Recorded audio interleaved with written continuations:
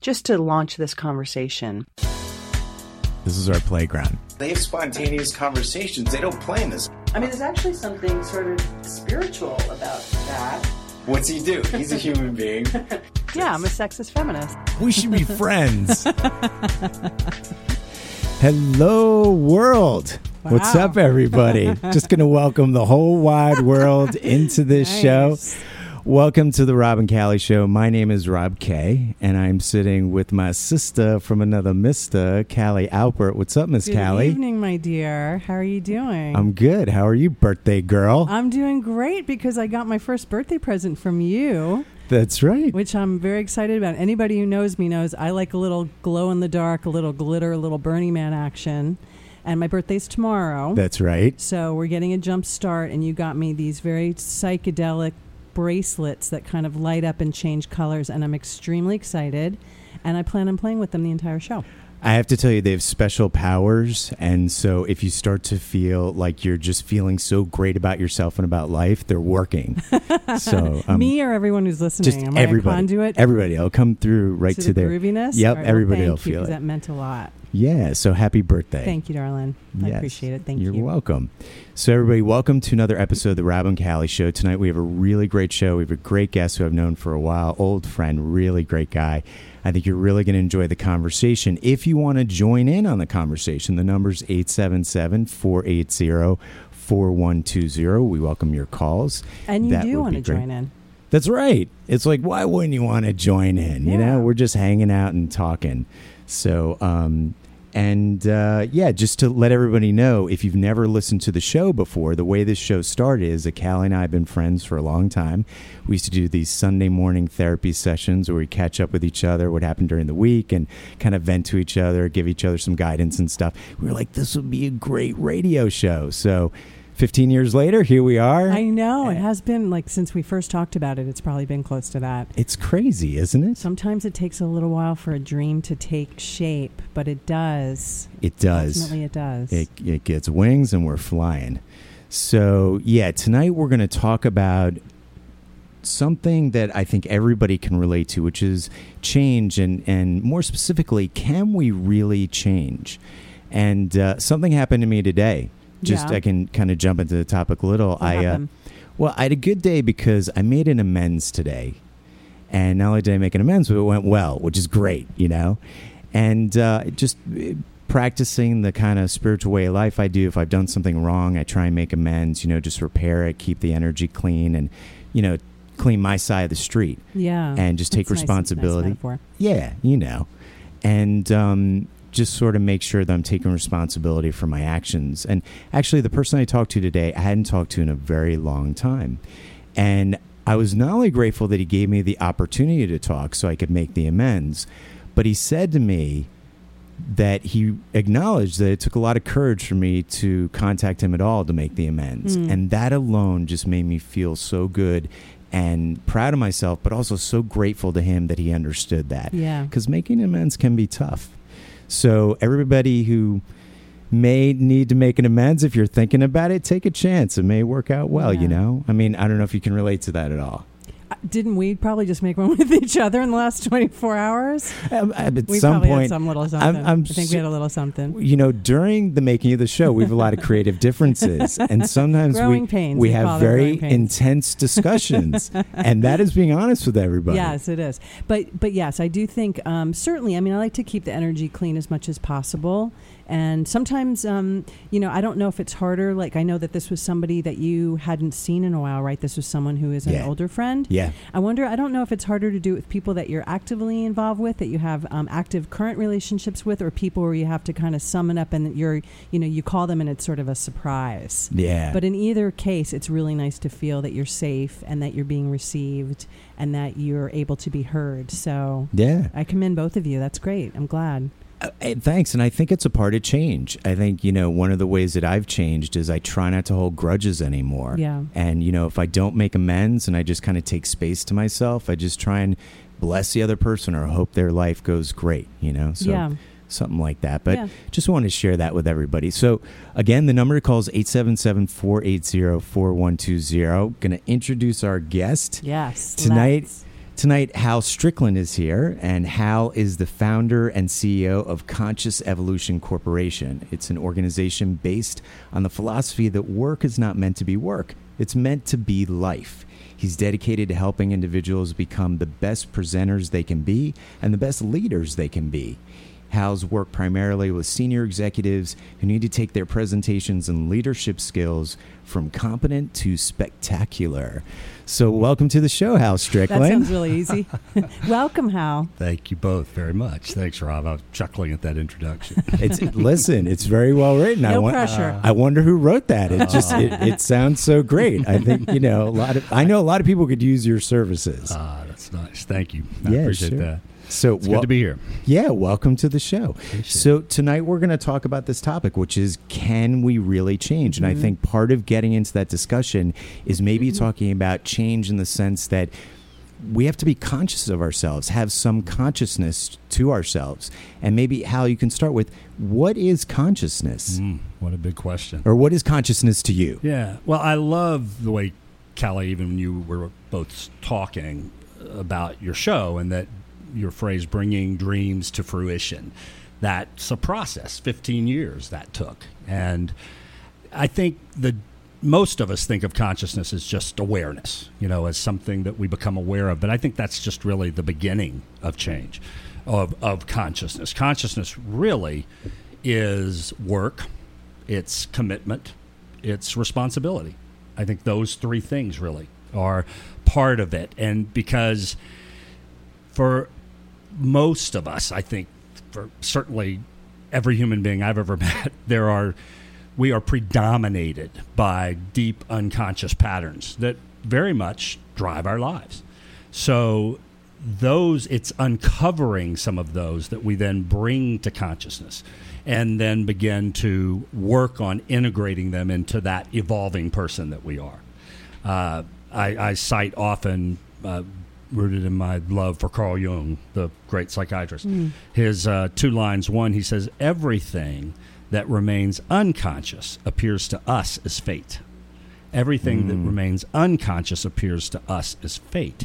And I think that speaks very strongly to a condition for most of us as we experience life as something happening to us. Right. Rather than something we're creating. Right. Yeah. We're victims of That's the world. Right. Why does this whatever. keep happening? As though it were occurring instead of an actual result of our own behavior. Yeah. But we don't see it that way because it's unconscious. Yeah. So the opportunity is to bring that into consciousness. Right. And so his second line is, what we do not deal with on a conscious level, our unconscious will still attract. So, yeah. So Damn it. it's I know nothing Callie, about that's that. the bad news and the So good news, though. frustrating. The good news is we have the power. Yeah, no. Well, of there course. you go, It's- Rob. It That's definitely keeps. It's like I'm sorry. Go ahead. I didn't mean to cut you off. I remember like even Oprah saying, that, and I'm going to butcher the way she said it, but it was basically that you're just going to keep patterns are going to keep showing up until you're just banging yourself against a brick wall, and you realize there's nothing you can do but decide to go in the opposite direction. Yeah. Because it's just repeat, and it's sort of magical too. If you look at it from more of an opportunistic and place, it's a magical, amazing thing how people and and situations continue to show up just to slap you upside the head. It's a pain in the ass, but it's actually a real miracle. Yeah. I think. Well, and that miracle, that magical, amazing, you said, is that capacity we have as a species to observe that in ourselves. We have this ability to transform unconscious patterns into unconscious patterns, which I think is, and it's part of the passion for what I do, because that understanding is simultaneously both our humanity and our divinity. We're the only species that can do that. That can, we're driven by instinct. I think the most evolved human, 97% of their behavior is unconscious. If we can isolate 3% and affect real change there, we're evolving ourselves and therefore the species. But that's a magical, amazing thing, to use your words. Yeah. That this capacity we have to identify bankrupt patterns in ourselves and to actually begin the work, the commitment, the responsibility to ourselves to transform them into consciousness. I had, and going along these lines, it's like I remember when I learned the power of watching my thinking, and I talk about this on the show a lot, that the power is really watching my thoughts, because that changes my feelings and that changes what I manifest. And as far as bringing that unconscious to the more conscious level. And I remember because I felt like I was a victim of the world for most of my young adult life. And then I remember when I started to learn that I was looking for people to take care of me, and I wasn't paying attention to my environment enough or my surroundings. And I needed to sort of go from being like a little cub to a bear, like really start taking care of myself more, where I didn't need everybody to look out for me all the time. And that was a step forward. And then from there, I remember when I went from, this is one of the most empowering things I've ever learned in my life. I went from, I can't do this anymore, to, I won't do this anymore. And you want to talk about going from victim to feeling empowered in a conscious way and really changing. That changed my life completely. Congratulations. Yeah, thanks. I mean, I try and practice it. I don't stay there all the time, great. but yeah, I like to visit it once in a while and be like, oh yeah, this is great. But back to your point, does that mean that, because I want to feel a little bit better about myself, especially tonight because it's my birthday tomorrow, so you can overindulge me a bit. By the way, I just have to say, these blinking lights on your bracelet are awesome. Aren't they super groovy? Go I hope ahead. no one in the room is getting dizzy, because these can negatively, certain people are sensitive to this sort of light and all that. So if our guest, hopefully you won't, keel over with psychedelic overload. But are you saying too that someone like the Dalai Lama or some highly evolved yogi sitting on a mountaintop in the in wherever in India still is coming from a place, somebody who's practiced mindfulness and awareness for a very long time in a deep kind of transcendent meditative way, is still only operating from like 97 or 3% consciousness on average? Not to get scientific, but that's a completely subjective view. But it may be exaggerated, but to make the point of, I won't hold you to the exact percentage. No pressure. But I feel like we're here 5 minutes. We call it 80 years. And within the first 20 seconds, those patterns are set in place from those who preceded us, and that it's my view, just having fun with this. If 500 years from now, they'll look at us and they'll look at people from 2,000 years ago and see no real difference. That in terms of the ground we still have to cover in front of us. So there are those relatively enlightened beings, but each of those people are just on their own journey as well. But I think the real key is, I love the little anecdote of in the early 20th century, G.K. Chesterton, the great British writer, was asked by the London Times, and a good 25 people were asked to submit an essay entitled "What is Wrong with the World?" And G.K. Chesterton famously submitted his, "Dear Sirs, I am sincerely G.K. Chesterton." And the point is that that the part of our growth as a species, even any of us can do anything about, is ourselves. So that's I think the task for all of us, including the Dalai Lama. Yeah, and it's really the only thing we have control over. And in some ways, I think it's our responsibility to ourselves, to our higher power, and to those around us who love us. But we'll get into that in a little while. So we're going to take a quick break. If you'd like to join the conversation, when we come back, we're going to dig a little bit deeper about the concept of change, and if we're all actually able to do it. The number is 877-480-4120. You're listening to talkradio.nyc. We'll be right back.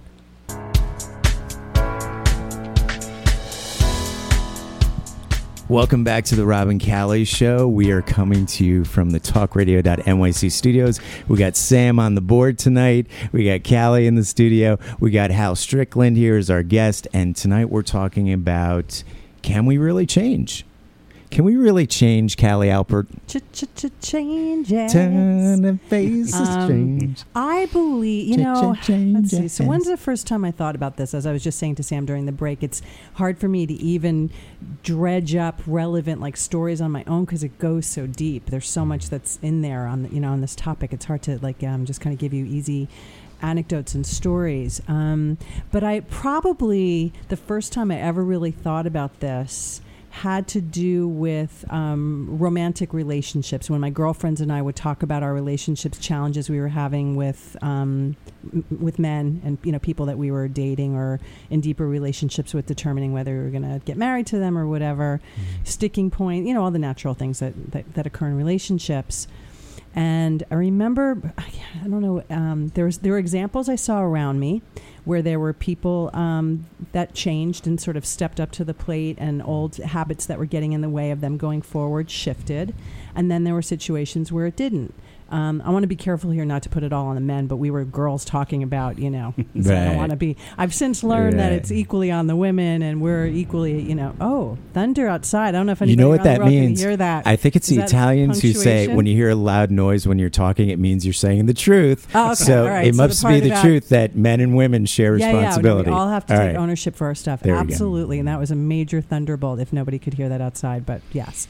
So, anyway, I think that was definitely a big lesson, is that, we bear witness to certain people shifting and other people not, and realize that there was a choice in there. That was probably one of my younger relationships, with just noticing human behavior and when we can shift. Certainly as time's gone by, I realize, how much changing I've needed to do, or things I'm still working on when it comes to the way I perceive the world, when it comes to my levels of acceptance or surrender, or my place in relationships, my place in, everything. Yeah. And that really the only thing I have control over is me and how I change, how I react. So it's a loaded word and a loaded concept. Yeah. And so, Hal, because you really brought up this topic, so, tell us, can we really change? What do you think? Well, I believe so, yes. I mean, I think that's when I mentioned even earlier that passion for what I do, because there's so much satisfaction in it, so much growth in it, and the feeling of that. Mm-hmm. I do think that, a very wise man, important man to me, who's been something of a mentor figure, said to me years ago, he said how our entire evolution is a slow move from compulsive reaction to conscious choice. So with a lot of space in between. Most of that unconscious behavior is a reaction pattern. So that we can begin to observe ourselves by how, what we're doing there. It's very easy. That's the old cliche, right? You're pointing one finger at someone, there's three pointing back at you. Yeah, and it's silly, but it's cliche for a reason, and that no matter who that person is, I always joke if who's crazier, Hannibal Lecter or the person who asked him to babysit? Exactly. If someone's so out there, what are you doing there with them? Mm-hmm. So that's the part that you have to look at. Mm-hmm. What attracted you there? Mm-hmm. And I think that we do, as part of that unconscious patterning, where you encounter those things is because if it's rooted in family. For example. Right. Just to take a random example, let's talk about family. And if it's, the play on the word familiar, family-er, that these are learned behaviors. And those people who taught them were only learned them themselves. Right. So these were those unconscious patterns. So I don't know a human being who, though the recipe of perfection was in place. So we will unconsciously attract those people. Yeah. The great German psychiatrist Alice Miller calls it the uncanny knack to find just those people who represent or represent those familiar to us from the core. It is amazing how that happens. Yeah. It really is amazing. But it's also beautiful. It is. Because it's providing us the opportunity to resolve that pattern we were completely incapable of doing so early. Yeah. But that's then too how we begin to transcend those patterns. Yeah. I think and heal ourselves, heal the family, and which is what makes it so worthwhile. Yeah. Well, if we talk about change. Yeah. And if we talk about that, our vibe, we attract people by the vibe we're putting out. And if we have all those wounds and all those triggers that we haven't deactivated or healed yet, so we can change the vibe and start attracting new people and new experiences into our life, we're going to keep repeating that pattern. And that's what we talk about a lot here in the Spiritual Playground of the Rob and Callie Show. We talk about that's our work to change, is to focus on those wounds and heal. And, I love that thing somebody told me, the universe will keep breaking your heart until it breaks open. And then once it breaks open, then you can get the grieving done and the sadness and the feelings out and heal that stuff, so you can become a changed person and have a changed life. Yeah. Which Callie is in the process of, like myself right now. Every freaking day. What a pain in the ass. No, it's not just about me. Callie and I have that Batman Commissioner Gordon line where you just pick up the phone and, hello, Commissioner Gordon? You're not talking about a conversation we had earlier today, are you? Absolutely not. But yeah, and I think we joke. This is certainly, it's not about any one particular person. We happen to have these microphones in front of us every week and try to be transparent. Yeah. And, and we're sensitive human beings, so we might be in process at least more loudly than other people might be.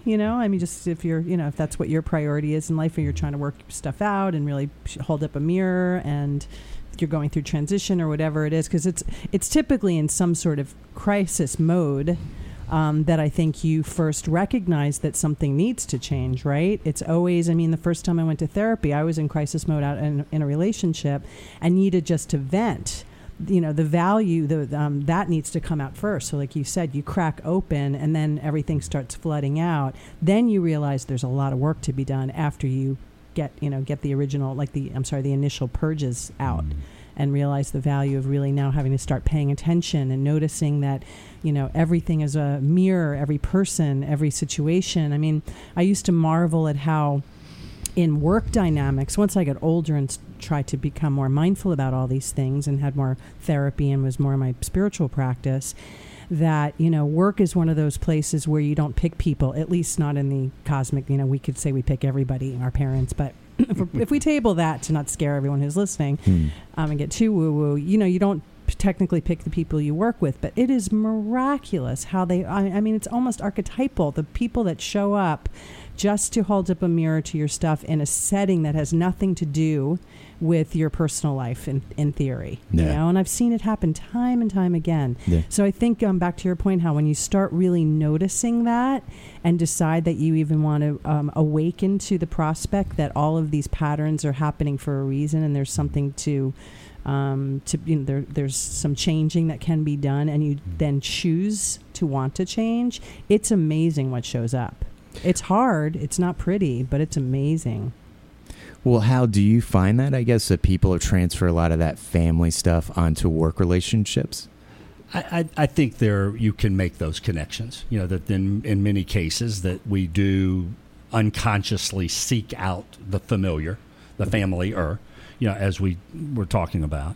I think too, though, I loved your point, Rob, about the heart breaking open. It's the line of Stanley Kunitz in his poem, The Testing Tree, I love so much. He says, in a murderous time, the heart breaks and lives by breaking. That there is that the bankruptcy of a pattern, that we play out until we can't bear it. And then that motivation, you look up motivation in the dictionary, it says an emotion or desire that causes us to act. So that we move from that's the motivation, and it's sort of the seed bed for the willingness to begin that process of looking at ourselves. Yeah. But I think it's really important, if it's at work, if it's in romantic relationship, like you and your girlfriends were talking about, 10 years ago. We were young. It was longer ago than that, so don't hold it against me. I'd like to think I'm a little more mature now. But she was still wearing blinking bracelets. I was definitely wearing blinking bracelets. Or maybe it was a blinking necklace. Anyway, Hal, go ahead. Well, just that it's that what we have the opportunity to build within ourselves. When I said consciousness is not just awareness, it's work, it's effort, it's commitment. We have to work within the understanding that change is not a snapped finger, it's a process. Yeah. But that work is also responsibility. And another play on words I love, the word responsibility is responsibility. That we're building that These are within nice. ourselves. I like these little, these are cool ways of breaking up the words. But that foster that sense of I think esteem in one's own growth and evolution. Because it's not revolution, it's evolution. That's I love the book Malcolm Gladwell's The Tipping Point, which is his signature book, really. And the subtitle is How Small Changes Can Make a Big Difference. So it does sometimes that 4-degree shift. It's not 180. Make a 4-degree shift, but stay committed to that. Yeah. And 6 months later, you're in a very different place than you would have been otherwise. Just looking at a flight trajectory, a slight movement. And so that can help us with the process. Yeah. Yeah. Well, and it's like, when you talk about that, it just reminds me of this idea that pain motivates change, like we've been talking about, in the sense that, a lot of times in my life, there's been so much resistance to change. And I don't wake up in the morning. Usually I'm like, I'm just going to change everything in my life. It's usually when things are going tough and the pain is getting so great that I have no other choice. Now, I've learned how to make changes in a more enjoyable way. It's something I try and practice, but I agree with you. It's like a lot of times that motivation comes from a place of discomfort, and we want to get more comfortable because we've outgrown where we are. Yeah. And as far as, evolution, that's, something that I think everyone can relate to because we're all evolving. I think that's part of being a human being, is that we're changing every day.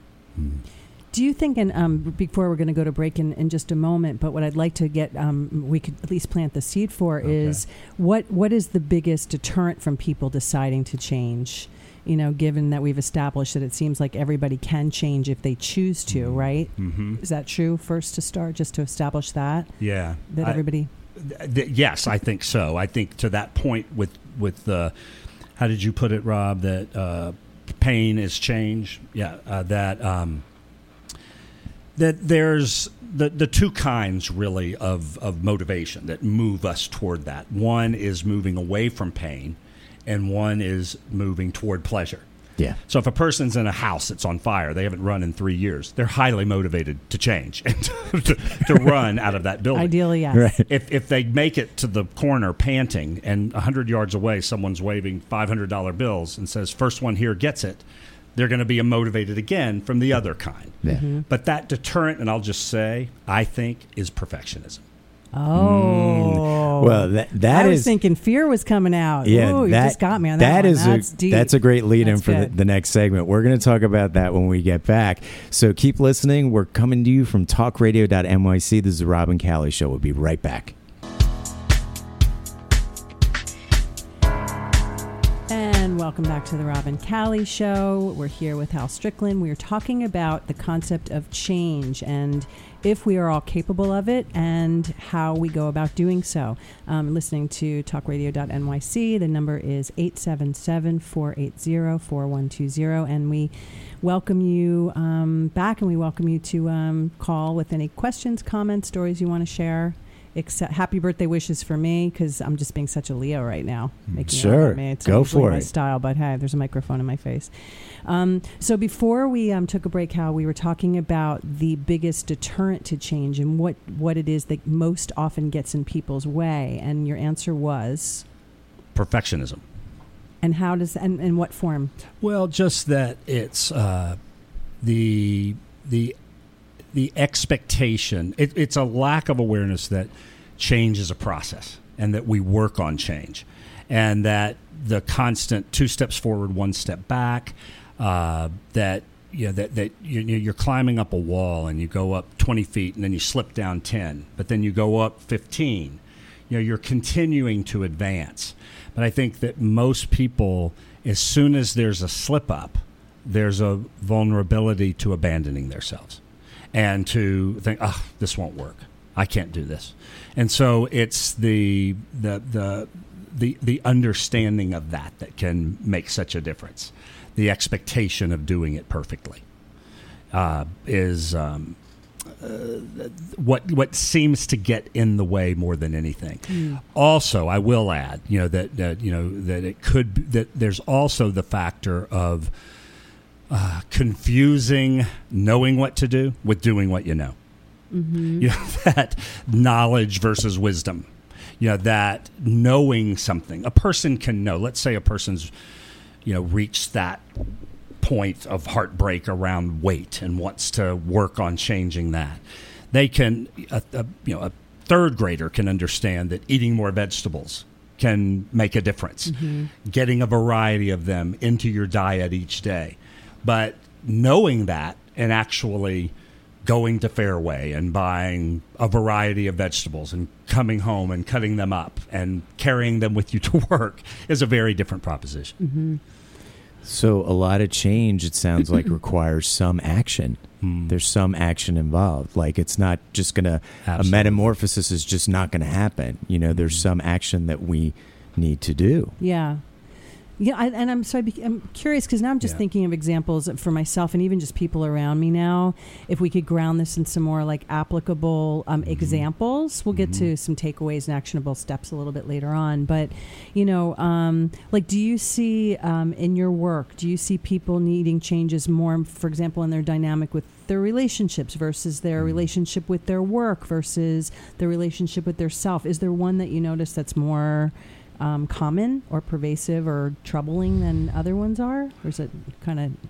Well, I'll answer that, but I'll also say that, the perfectionist piece, I like to think a perfectionist is, someone who sees imperfection everywhere. That's the template for it. So if... tell me your question again, Callie. I'm sorry. Yeah, sorry, because I loaded it up with a lot of but I was layers trying to say question. two things at once. So, is there one type of change that you see more commonly necessary, sort of like in our modern day society? Every person comes to that. Where the bankruptcy of that pattern. If it's in a relationship, if it's with food, if it's with sexual behavior, if it's in the type of work that they're doing. And I think what's so important first to see is that however we were using that, however that behavior was being played out, learned at core, as we talked about, had a purpose. It served a purpose. It works on some level until it doesn't. So, I do work with individuals, if it's who come to me. You and I talked, I've done some work with weight loss, even separate from that. So I do work with people on that, for example. I know I worked with this one woman over the course of many years, and we celebrated her arrival at successfully losing 90 pounds, wow. over time. But in celebrating that, we also celebrated that in losing 90 pounds, in the process of losing 90 pounds, she had actually lost about 680 pounds. Because... You mean of psychic weight? Or? Well, no, in that, there would be a period of steady success, maybe down 20 pounds, and then life happens. Oh, I see. And the unconscious kicks back in to defend ourselves. Yeah. And then suddenly 7 of it's back on. And that's where I go to, that deterrent of perfectionism. Because, I blew it. Guess what? That person would still be down, what was I say, 13 pounds. Yeah. So then getting back up, one of my favorite little sayings, fall down 7 times, get up 8. Just that. So that's where that perfectionism gets in the way. Yeah. And I think perfectionism is just a great way for us to beat ourselves up. I think that's really what it is. And when we talk about the original wound or the family stuff or the patterns of not liking ourselves because we didn't get enough love or nurturing or attention or whatever the story is that people grew up with, I think our job is to change what we're telling ourselves and how we're treating ourselves. And so maybe an early takeaway or something to offer people to, sort of change in their life, and something easy is just watch what you're saying to yourself, because perfectionism is impossible. It's impossible to have everything right all the time with everybody. And so the more that I can learn to relax a little and allow mistakes for myself and for me to learn. Like, one of the challenges for me is I feel like I should know something, you know? I'm like, oh, I should know that. It's like, no, I'm learning. And I've gotten so much better at that, having humility that I'm learning about that. And just, you know, Hal said something earlier on, and it's so important. You don't have to do a 180. You can do 4 degrees. Yeah. Like, just take a little step to not being so perfectionistic tomorrow. Yeah. Yeah, and I've had that. I don't know if you liken that, if analysis paralysis, and if that's too much of a digression from your version of perfectionism in this case, a little bit. A little bit, kind of, yeah, sorta? that we get caught in that. Yeah. And there's judgment, and there's Yeah. self-judgment, and it doesn't serve us. Because I mean, I can relate in terms of like changes that even in this, you know, transition that I talk about ad nauseum now, because I'm so deep in it of the last like few years professionally and creatively. But it's happened many times in my life, especially like as a creative person, where I knew that I wanted to make a shift, but then I got so caught up in what the ideal change is going to be that I didn't make any change, and I just kept thinking about making a change and getting stuck in my version of perfectionism. Mm-hmm. So at least when you said that before, that really set something off in my mind, because I thought you were going to say fear. Not that they're mutually exclusive of each other. Well, and I think that was very insightful of you. You know, that the boogeyman aspect of that can, you know, the perfectionism becomes a form of fear, and that it's a apparition. You know, that this is the end. It's not true. Yeah. Necessarily. And you know, to your point, Rob, of you know, if it's whatever the change may be, you know, if it's with work, for example, you mentioned, you know, introducing me, that working people on presentation skills, on leadership skills, that it's not just, you know, some of these, you know, family-oriented personal demons that we're exercising. It can be a recognition as one evolves in their career. I need to be more confident. I need to be cultivating a perception of myself as more confident, and a deep understanding of that, and working on that, understanding things that you can do to help with that. Charisma, you know, how that can serve you in your work. You use the word humility. Yeah. You know, just a deeper understanding of, if you ranked yourself on a scale of 1 to 10 in terms of confidence, where are you?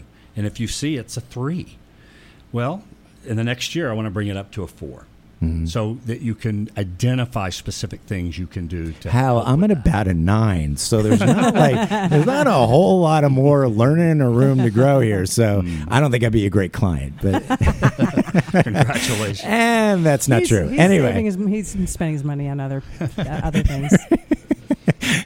yeah, sorry, go ahead. No, that's, you know, just that certain qualities, you know, that people begin to, often in the work environment, through 360 reviews, through input they're getting as part of their growth, recognize are deficient.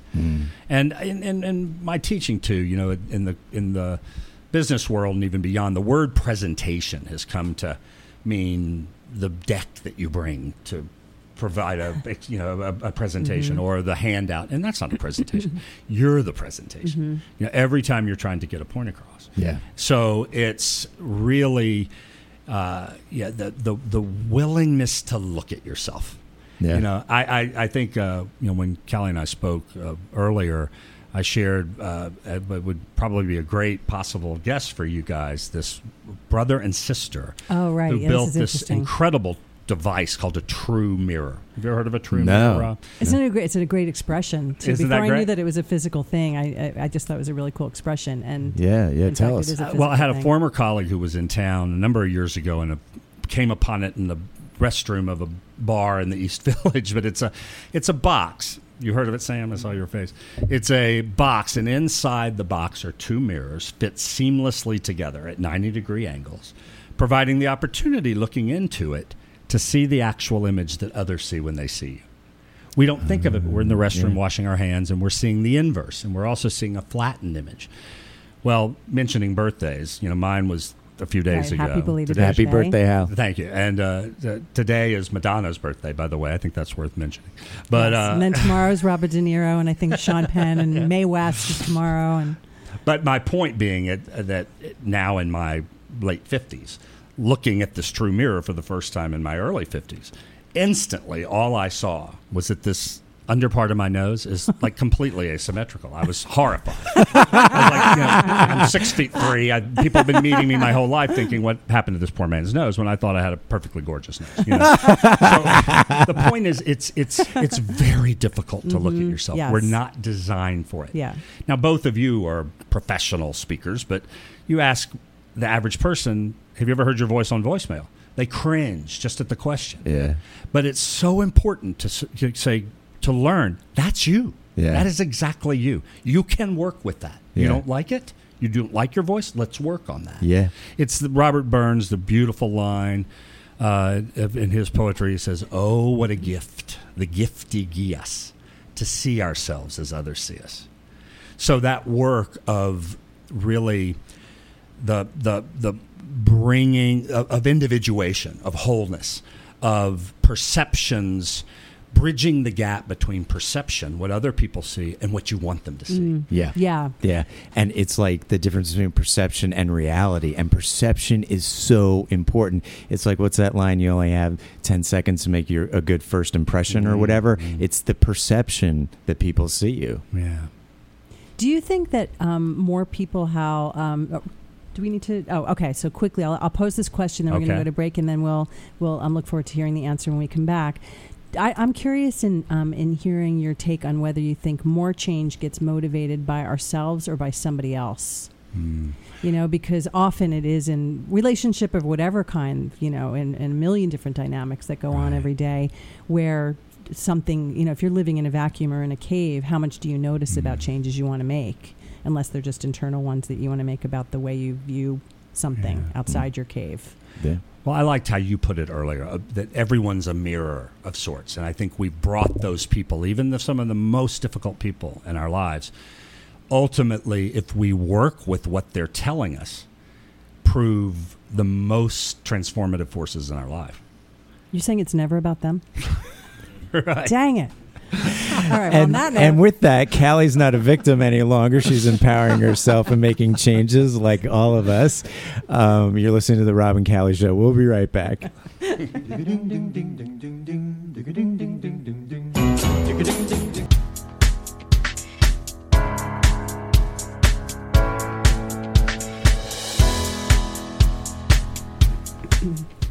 Hey everybody, welcome back to the Rob and Callie Show. So we're continuing our conversation about can we really change, and talking with Hal Strickland. And I think something very valuable for people is maybe some takeaways or actionable steps, even little steps they can take in order to change in their life. Hal, what are some thoughts you have? Well, call me. Good plug. I can help there you go. But I'll throw in just I love the question you asked about what's the greatest detriment to change, and just instantly perfectionism popped to mind. And if you asked also maybe counter to that, what's the most important ingredient to effective change, especially change that we integrate into our life, would be forgiveness.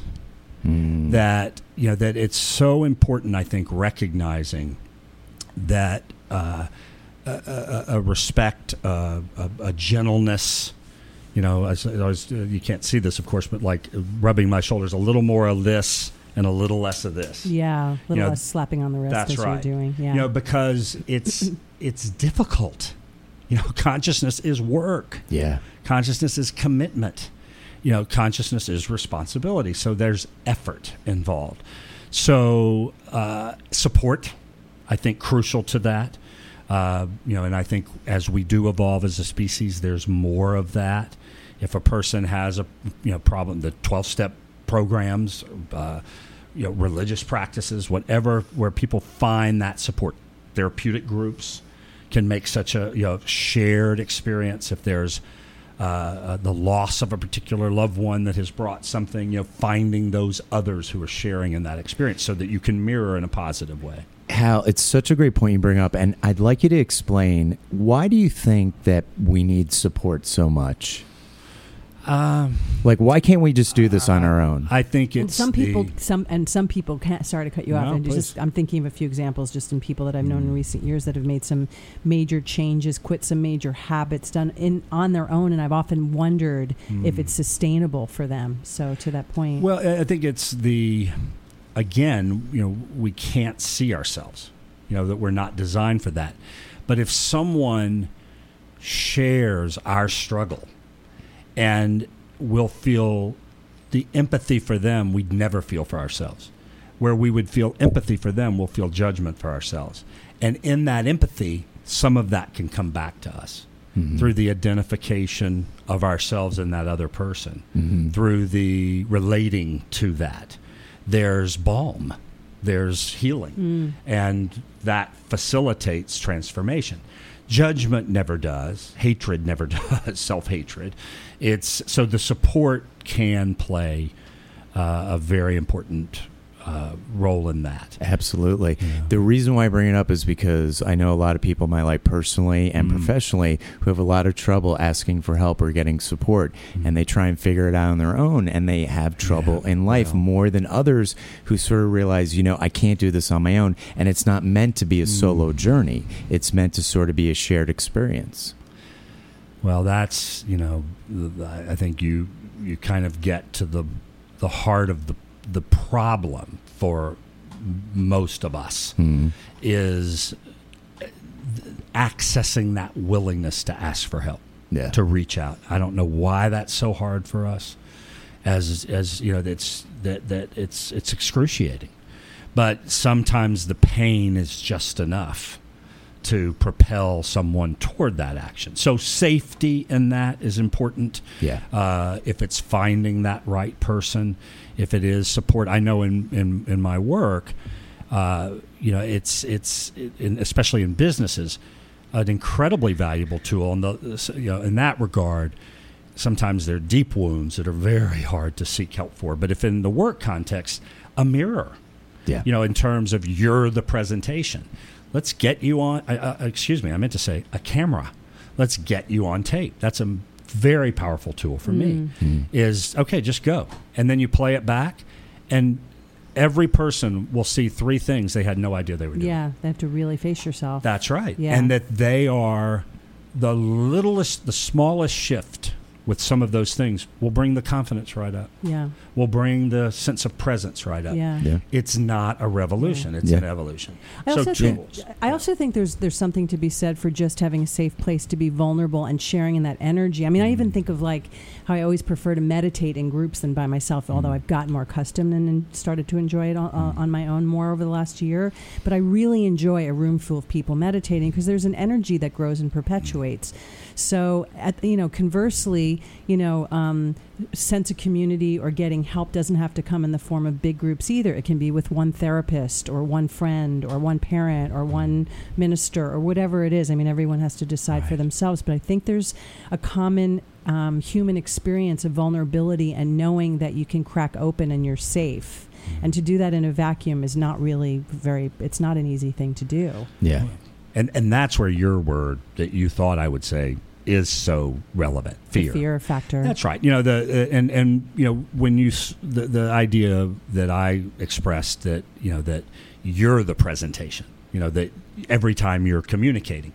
Jerry Seinfeld's line. He talked about that some people would rather be in the box than deliver the eulogy. There's universal fears about having to speak. Public speaking. That's right. Yeah, I've worked with very senior people who are growing in their career, and as they grow, they hit a mark where they have to be more public, and they encounter that fear.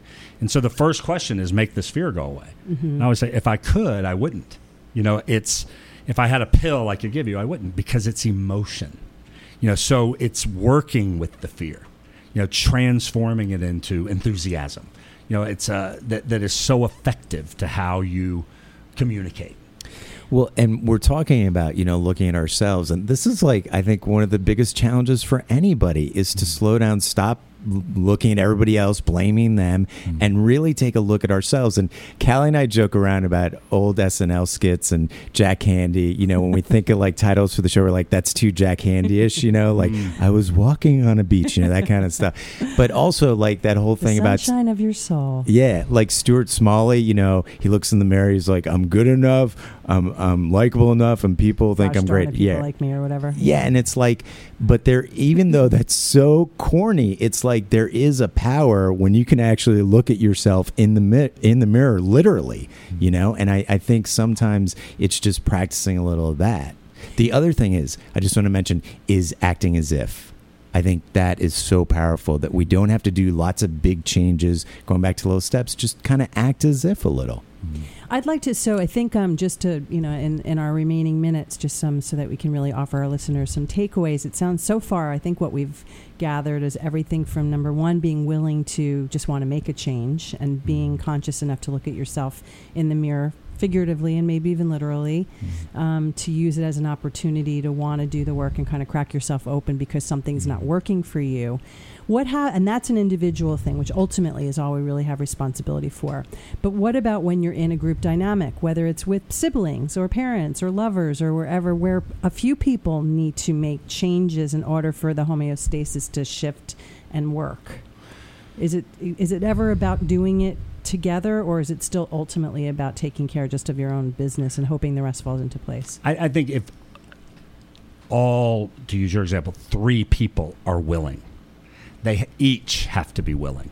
That they each have to be willing to do their part of the work, and that, I think, in terms of a family dynamic, would be a more the type of change suitable to a therapeutic model. Certainly, I know I've worked many times with teams in businesses who are looking to refine their interactions with each other to help themselves that way, and that can be very productive to build a team principles, right?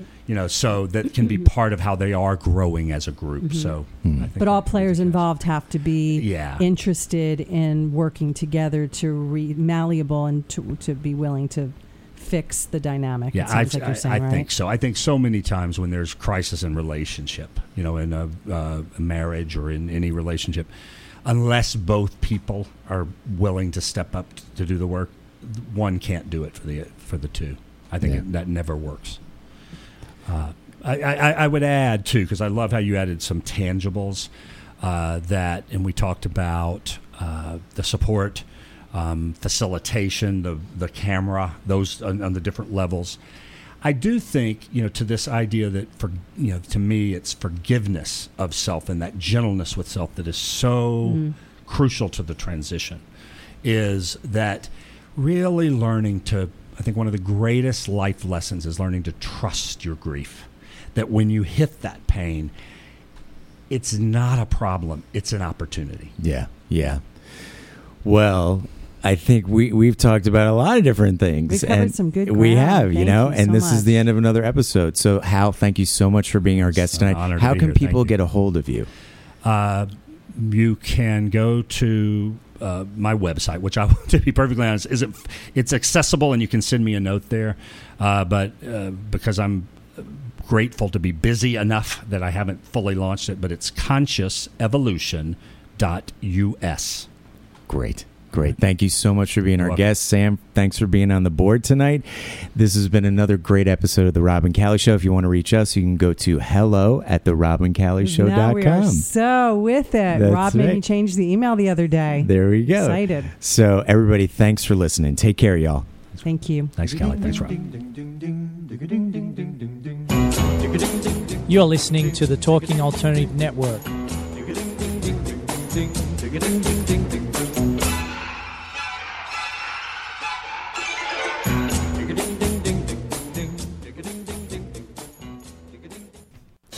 Hi, this is Rob Kay, And I'm Callie Alpert. and we're hosts of The Rob and Callie Show. Are you looking for a show that talks about real stuff like life, love, the pursuit of being yourself?